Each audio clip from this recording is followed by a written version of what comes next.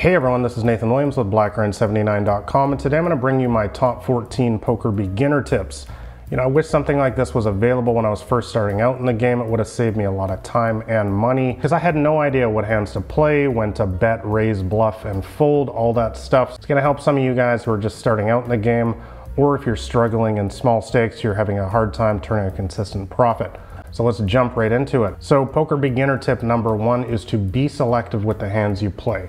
You know, one of the biggest reasons why people struggle to win in poker, especially recreational players, because they play too many hands. You know, one of the best things you can possibly do is just have higher standards for the hands you decide to play, because this is going to give you a mathematical advantage over other players. Now, if you don't know what hands to play, I actually have charts in my free poker cheat sheet, and that'll tell you exactly what hands to play. So poker beginner tip number two is to be aggressive with the hands you play. So now that we're playing a strong range of hands, we're gonna have a mathematical advantage over people.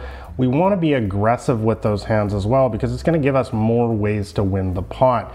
You know, another reason why a lot of newbies kind of struggle to win at poker is because they tend to do a lot more calling and just playing passive in general. And something you need to remember is that it's difficult to make hands in poker. And so one of the key tools that a lot of winning poker players use is playing aggressively, because this gives you more ways to win the pot. It allows you to win the pot by making the best hand or also bluffing them out. So it's important to be aggressive, and that means raising pre-flop and then betting on the flop and often on the turn and river as well. So poker beginner tip number three is to play against bad players. Honestly, you could almost throw everything else on this list out the window, because if you don't play consistently with bad players, you're not going to win in poker. This is the whole point of the game, guys. These are the players we make the money against, so you need to make sure that there are clear, what we call fish, at your table at all times. If you use a HUD software like Poker Tracker, for instance, you play online poker, you can just look for the players that are playing 40% or more of their hands. That's called VPIP. The bottom line is you're looking for players who are limping a lot, who are calling too much. A lot of the stuff that I'm talking about avoiding really on this list. You want to look for players like that, playing a lot of bad hands. Look at what people are showing down with. Did somebody call the whole way with, you know, bottom pair?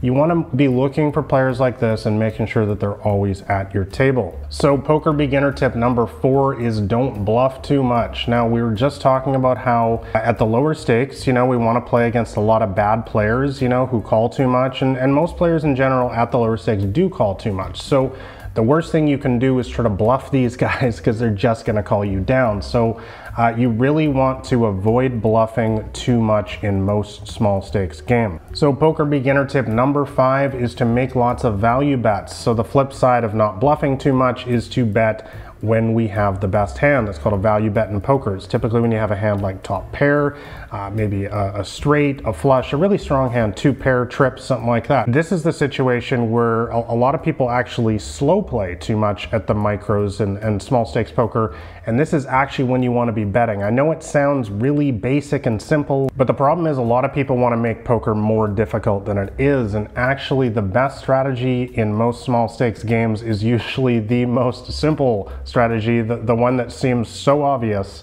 which is just to bet your good hands and don't bluff when you don't have anything.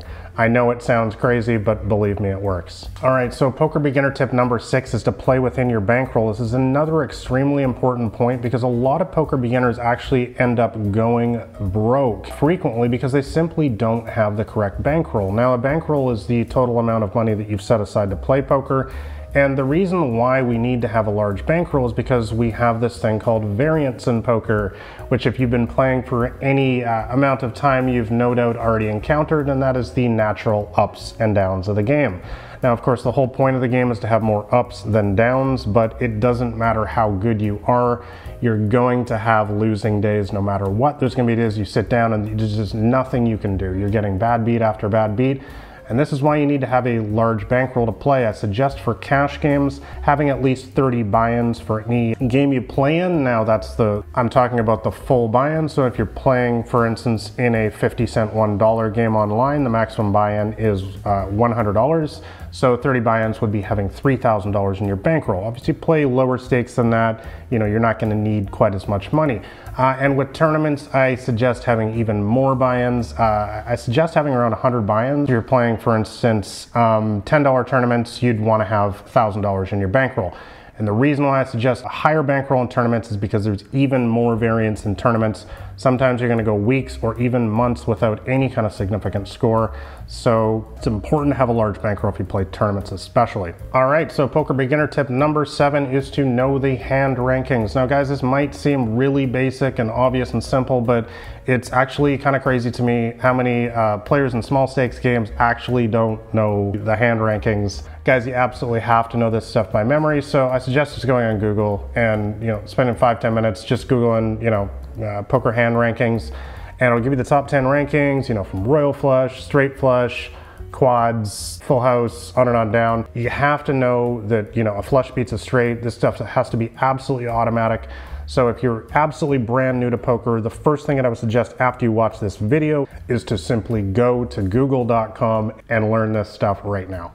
All right, so poker beginner tip number 8 is to don't chase draws too much. This is something that a lot of beginner poker players is a big mistake that they make, is chasing too much when they have a straight draw or a flush draw. Now, what do I mean by chasing? Now, we already talked about how calling is not always the best way to play poker because it only gives you one way to win, which is by making the best hand. So a lot of times when you have a flush draw or a straight draw, you might actually want to be raising instead of just calling. And also sometimes you might want to just fold if the other person is betting big, because you need to remember that a draw is always a mathematical underdog to win the pot. So if they're betting big, especially on the turn and river, often you actually do want to fold your straight or flush draw, or possibly raise in some situations. Okay, so poker beginner tip number 9 is don't play high stakes. Now this one really should seem pretty obvious for newer poker players, but this is also a big mistake that a lot of poker players make, is they try to jump into high stakes games right away, or even mid stakes. Guys, you need to remember that when you're playing in higher stakes games, you're going to run into people who have been studying the game, who've been playing a lot longer than you, and in many cases they're professionals. Now, if you're just starting out in the game, you're like the fresh fish for them, So I really highly suggest playing in low stakes games, especially if you're a beginner. So if you're playing live in the casino, maybe that's a $1, $2 cash game or a low buy-in tournament. And if you're playing online poker, it's even easier because you can literally play cash games online for as little as like a $2 buy-in, the 1 cent, 2 cent games, or you can play tournaments for like 50 cents or $1. I highly suggest starting out in these games. Guys, just prove to yourself that you can beat each level along the way. Don't get an ego in this game, guys. It holds so many people back. Prove to yourself that you can beat the lower stakes first and then go challenge the better players at higher stakes. All right, so poker beginner tip number 10 is to don't play too many tables. This is another big mistake that a lot of poker newbies make, is trying to copy their favorite online poker hero who plays 20 tables at a time. I've played 20, 30 tables at a time myself for many years, but I do not recommend most poker beginners to do this because it's going to be too much for you.